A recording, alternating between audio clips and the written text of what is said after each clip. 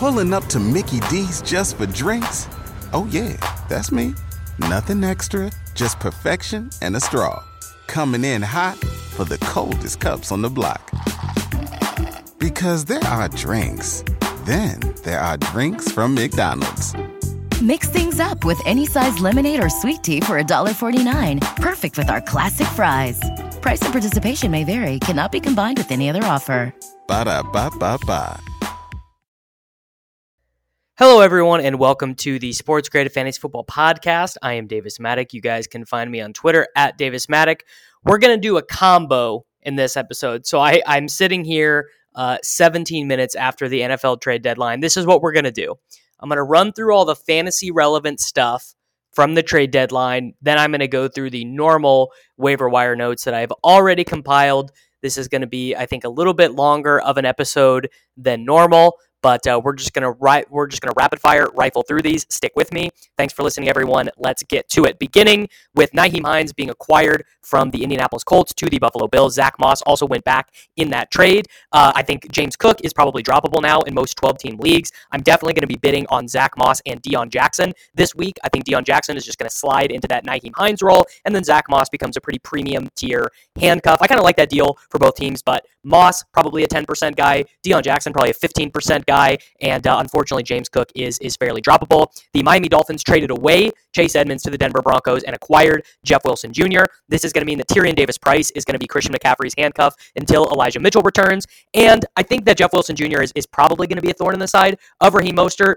Might be worth tossing 2%, 3% on Saban Ahmed or Myles Gaskin, just because, Jeff Wilson probably would not play passing downs over those guys, given that they've already been in camp. Obviously, Mike McDaniel was Jeff Wilson Jr.'s coach, as he was Raheem Mostert's coach for the San Francisco 49ers. So pretty interesting little bit there. Then we had Chase Claypool traded away from the Pittsburgh Steelers to the Chicago Bears. Obviously, this doesn't impact any Bear you were starting. You probably weren't starting Kmet, definitely weren't starting St. Brown, Equanimous St. Brown, or any guy like that. In terms of ads on the Steelers, I think Steven Sims is probably going to be the rotational third wide receiver now. This is really good for George Pickens if you're in a shallower league, 10-team league, 12-team league with 16-man benches.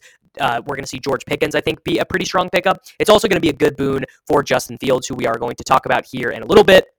Irv Smith Jr. going to be sidelined for 8 to 10 weeks for the Minnesota Vikings after they traded for TJ Hawkinson. I think that TJ Hawkinson trade definitely is related. The Vikings are sitting at 6-1. They see a real opportunity, and I think smartly they are going to take that opportunity. The pickup on the Detroit side, I think, is Brock Wright. This James Mitchell guy who was getting some snaps last week does look more like a blocker to me. He played at, where did he play? In college, he played at Virginia Tech. He was a 5th-round pick. He's a rookie. He played mostly on special teams in college, caught 2 touchdowns as a sophomore, 4 touchdowns as a junior, opted to stay for his final season at Virginia Tech, but suffered a season-ending injury in the second game of his senior career. He just looks pretty normal to me. 6'4", 250, not particularly fast, not particularly strong. I think Brock Wright is going to be our guy. Obviously, that would be only in, FFPC-style leagues and things like that. And I think that is everything. If I missed anything... Oh, and I mean, for your Dynasty Leagues, the Jaguars trade for Calvin Ridley. But yeah, I think that's everything from the regular NFL trade deadline. Honestly, outside of the Colts running back stuff and the Miami backfield stuff, I don't think anything was that big of a deal.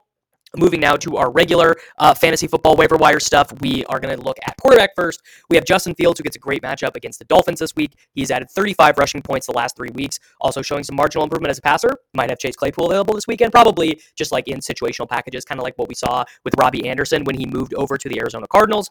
But the Bears have been using him on designed runs. I think he's pretty clearly the top streamer this week, and honestly could end up being a top 12 option for the rest of the season if he keeps getting all of these designed rushes. Andy Dalton, Jarvis Landry, and Michael Thomas ever return. This offense is pretty good. Dalton's job is really just to get the ball to Alvin Kamara and Chris Olave. We're heading into a really difficult part of the year with buys and injuries and everything. And also, seems that the Jameis Winston, seems like he's just not going to play. So I don't think we're really sweating on that. Taylor Heineke was quarterback 13 in his first start, quarterback 8 in his second start, 8 rushes in those 2 starts. Jahan Dotson should be back this week, and Logan Thomas returned in limited fashion against the Colts.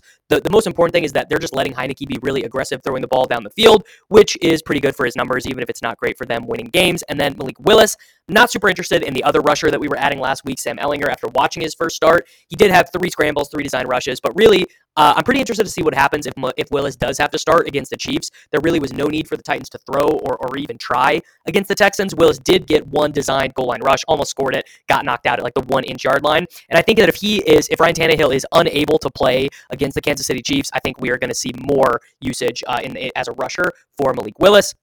Moving to running back, if Donta Foreman is out there in your league, you just got to go get him. It kind of turns out that he might end up being the biggest waiver wire addition of the year. Chuba Hubbard didn't play against the Falcons. Spencer Brown, probably like literally a creative player, played all the third downs, but Foreman is getting all the goal line work, and the Panthers are just one of the rush heaviest teams in the NFL, so I just don't see Foreman getting scripted out.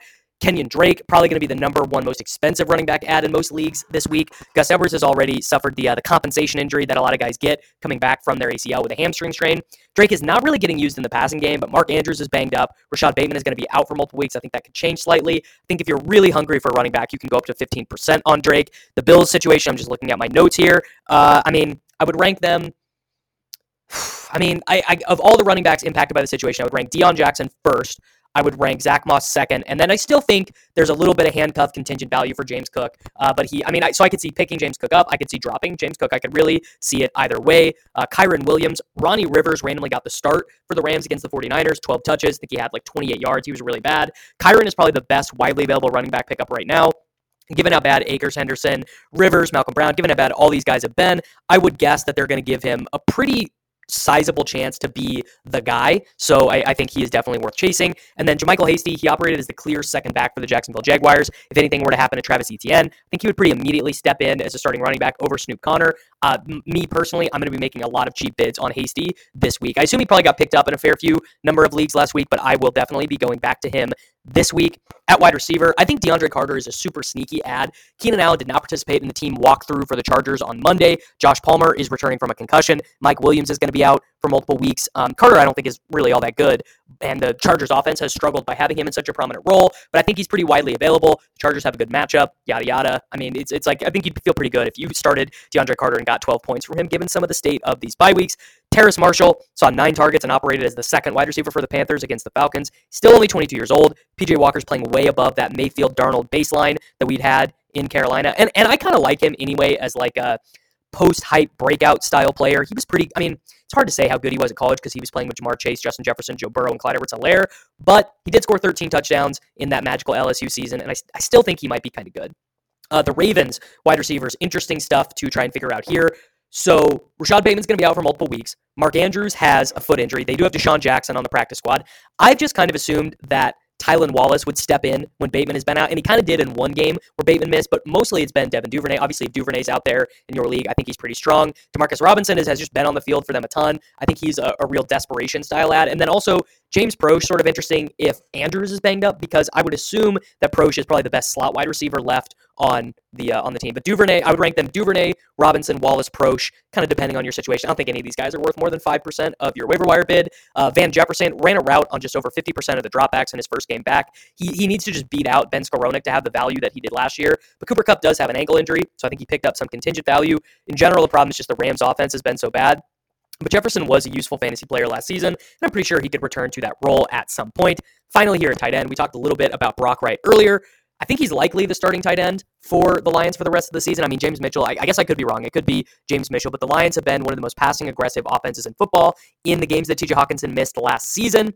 Brock Wright averaged over a 70% snap share. Hawkinson traded to the Vikings. I think Wright is going to step into like 80% of Hawkinson's former role. Obviously, he's not as good, but I am going to spend on him in a couple spots where I'm pretty thin at tight end. If Isaiah Likely is out there in your league, he is probably the top tight end ad of the week, especially in tight end premium formats. Mark Andrews is dealing with both a shoulder and a lower body injury. He's questionable against the Saints, but probably most importantly, the Ravens have a bye in week 10. So if Andrews doesn't play, he would have not played since last Thursday night. So you basically get about, what's that, like 22 days off, something like that. I think it's a pretty advantageous spot to get Andrews some rest. And Likely has just been a targets per route run monster as a rookie. I think he's pretty strong. Scored a touchdown with Andrews out last week. I really like adding him. If Greg Dulcich is somewhere out there in your league, you got to add him. Tyler Conklin returned as the pass-catching tight end for the New York Jets each of the last 2 weeks. He's probably been dropped in, honestly, a fair few number of leagues coming off of a 2-touchdown game. I think he's probably a fantasy starter. Reminder on Cade Otton. They played on Thursday, but he had a 91% route participation in that game. Cam Brate doesn't seem any closer to returning after his scary head injury. if the Buccaneers and Tom Brady ever became like competent again, I think Otton would probably be a fantasy starter, particularly in tight end premium.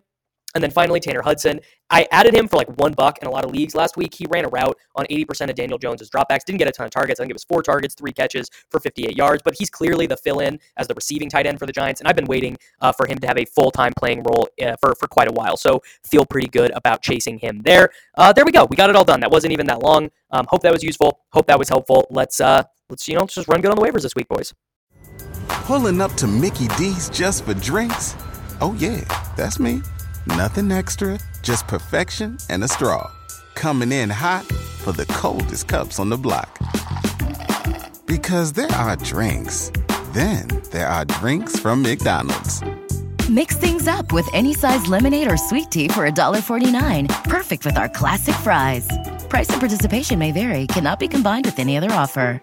Ba-da-ba-ba-ba.